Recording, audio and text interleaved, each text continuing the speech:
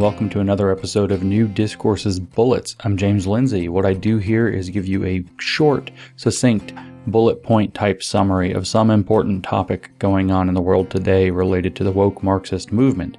And today I want to talk about a simple idea that you need to understand.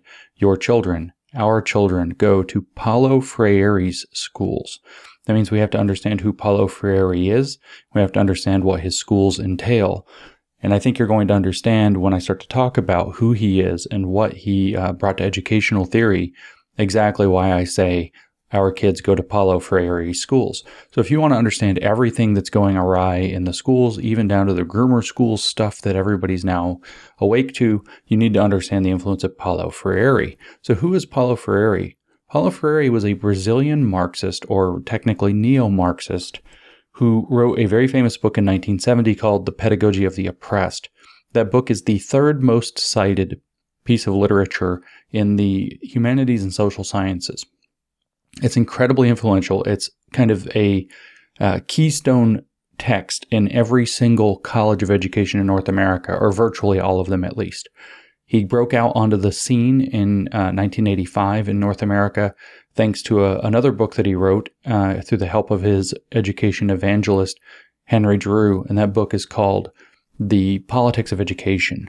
And he lays out what his educational model is. So what did Freire, as a Brazilian Marxist, who my Brazilian friends tell me ruined Brazilian and South American education, what did Paulo Freire do? Well, I like to summarize it by saying he did four things primarily. His model consists of about four key elements. Number one, he Marxified education. This is a very important idea. Number two, he shifted to what we would call a generative concepts approach. He calls it generative words because he was teaching literacy, but generative concepts approach. He talked about the idea of codification and decodification, which sounds complicated, as method, but that basically means to apply critical theory through education. And he implemented something he calls the dialogical model, which creates what we might refer to as egalitarian classrooms. And so these four elements characterize Paulo Freire and his pedagogy, his educational theory that's referred to as critical pedagogy, which means critical theory of education and critical theory in education and critical theory through education. And so before we elaborate further, let me just remind you that if you read Isaac Gotsman's book, he's a professor at Iowa State University, education professor and Marxist. If you read his book about the critical turn in education, that's the title of the book that he wrote in 2016, he says from the beginning that critical theory means critical Marxism, that the right name for that movement would be critical Marxism. So it's a development of Marxism. And what Paulo Freire did was bring that into education. So the first of these points, and I want to try to keep this succinct, is that Freire Marxified education. This isn't the same as teaching Marxist ideas or teaching Marxism or even indoctrinating students into Marxism. That's much less than what Freire did. For Freire, the very concept of being educated, or for him being literate, is something that has to be understood in a Marxist way. Freire actually builds a pedagogical architecture, a theory of education, in which powerful, privileged, bourgeois, advantaged positions in society get to decide what it means to be educated, or what it means to be literate, and why it matters that you should be literate or educated. They get to certify who gets to be considered literate or educated, and they use that to structure society to their own advantage while oppressing the uneducated or illiterate underclass. So this is a complete change of what education is all about. It is literally bringing Marxism into the idea of being educated itself. Being educated becomes a form of bourgeois private property, possessed by the educated, credentialed by the educated, decided upon as valid or invalid by the educated, to maintain the society that benefits them, the educated. And so the goal of education is to awaken a class consciousness in the uneducated to overthrow the entire system, including this part of it. This is what he did to Marxify education. So when you have Freirean schools, you have a school that is so steeped in Marxist theory that it itself is enacting Marxist theory. It's not teaching Marxist theory, it is enacting Marxist theory. So when you hear these educators come out and lie and say, we're not teaching critical race theory. And everybody points out that you're actually applying critical race theory's principles, or you're applying critical race theory through education. What they're doing is playing this game. Freire didn't necessarily teach Marxism. He made education into Marxism. And the goal for Freire of a genuine education as a result of this is the awakening of critical consciousness. That is in place of learning to read. That is in place of learning to do mathematics. Because for Freire, learning to read, learning to do math, becoming historically or scientifically literate and aware actually just means falling into the trap of what the bourgeois educated class considers to be educated, and thus to become useful to reproducing their society that benefits them. That was a lot, but it's a huge change in what education represents. So Freire Marxified education, and he uses a number of approaches that'll feel familiar to you.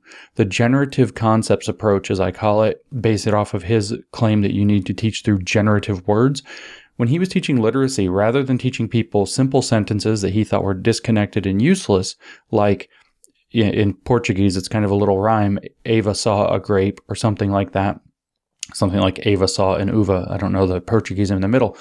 Rather than teaching reading through little sentences like we would have learned in phonics growing up in the United States, see Dick, see Jane, see Dick run, see Dick and Jane, whatever it happens to be, very simple words and sentences to learn to sound out words and identify the sounds of words so you can read what you're looking at. He said that that's a mistake. That's disconnected. It causes low engagement. That's a key word for activists in education today, that the kids won't be engaged unless you say give them culturally relevant and responsive education.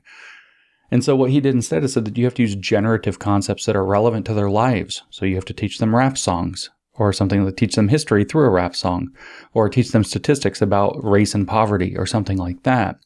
And so he recommended words like slum and struggle and peasant. And he would try to bring up the idea of these generative concepts and to teach reading by showing images of people in slums to connect them to the word slum. And then the reading lesson mostly becomes talking about what it's like to live in a slum. In other words, it's a political literacy lesson. In his book, The Politics of Education, the title of the 8th chapter is The Process of Political Literacy. That's literally his goal, is to replace actual learning with political literacy, which is brought up through generative concepts. We see this throughout education today.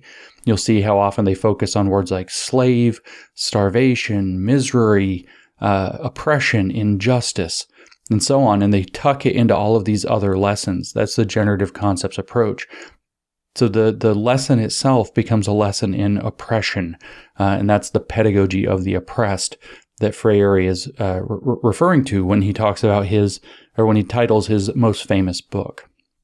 He presents these generative concepts through what is the codification and decodification methodology. This is a 3-step process by which you awaken critical consciousness. Codification is that you take, when you show the word slum, for example, favela, if I've said that right, in Portuguese, you show a picture, a drawing, or something like that of people in slums. You can imagine what's going on in our schools now with the videos and books that they have people read. So you show an image of the oppression. And then what you do is you have people talk about the oppression that they see in the image. That's the codification, the image. You have them discuss the oppression visible in that image. That's the problematization phase. Freire says when you see it in an image that's outside of yourself, you gain critical distance. And then the educator, as a facilitator, helps them to problematize and see what's wrong with the slum situation or the struggle situation or the racial poverty situation, etc. And then you decodify that by bringing it concretely to the learner, as he phrases it. You actually connect them to the problematization that you just did through the codification. So you show them a picture of a slum. You talk about how terrible it is that they're in a slum, and then you say you're in the slum. That's you in the picture. And what are we going to do to change that situation? We have to overthrow the society that created the slum. And you can imagine the exact same thing talking with through culturally responsive education and using the kind of imagery, the kind of books that they push that aren't on the face of them necessarily critical race theory, but the way that they apply them is critical race theory. Finally, he offers what he calls a dialogical method or dialogical model of education, which creates egalitarian classrooms. This is a very important shift as well. He contrasts it against what he calls the banking model of education or nutritionist model of education, which is a straw man of real education. What he says is the banking model is that the children or the learners are like bank accounts, bank safety deposits accounts. And the educator is depositing information into them that they may or may not capitalize upon later. But what they're depositing is the information, the education, the literacy valued by the existing system, which they can capitalize upon by repeating the existing system. And that's what education really exists to do, to see children or learners as empty vessels to be filled in by the existing knowledge of the existing society so the bourgeoisie can continue to reproduce it. He offers instead a dialogical model where there are no teachers and students, but now there are educators and learners who engage in dialogue together as equals. That's his model for how education should proceed, that the teacher and the student no longer exist. That's a power dynamic and are replaced by educators and learners. Think of how often you hear that language in education policy and materials these days. Educators and learners. And the educator is a facilitator, in fact, a groomer who is doing this codification and decodification method through generative concepts in the Marxification of education to groom the learner as an equal, to see the context that they live in as oppressive, and to groom them into wanting to be a political activist that's going to take it on. So when you see the breakdown in the level of authority in the classrooms, the discipline in the classrooms, but also the idea that my students have taught me even more than I have taught them, that kind of a model, that's all coming back to Freire's dialogical model, that the student and teacher should be in dialogue with one another, especially when this is already a problem in general.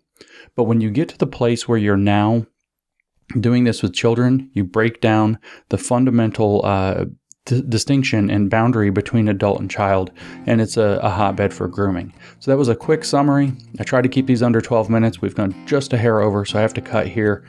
But this is the Freirean model of education. Remember, your kids go to Paulo Freire schools, so they go to Marxified schools. They are being groomed to become Marxist activists in Paulo Freire schools all throughout North America.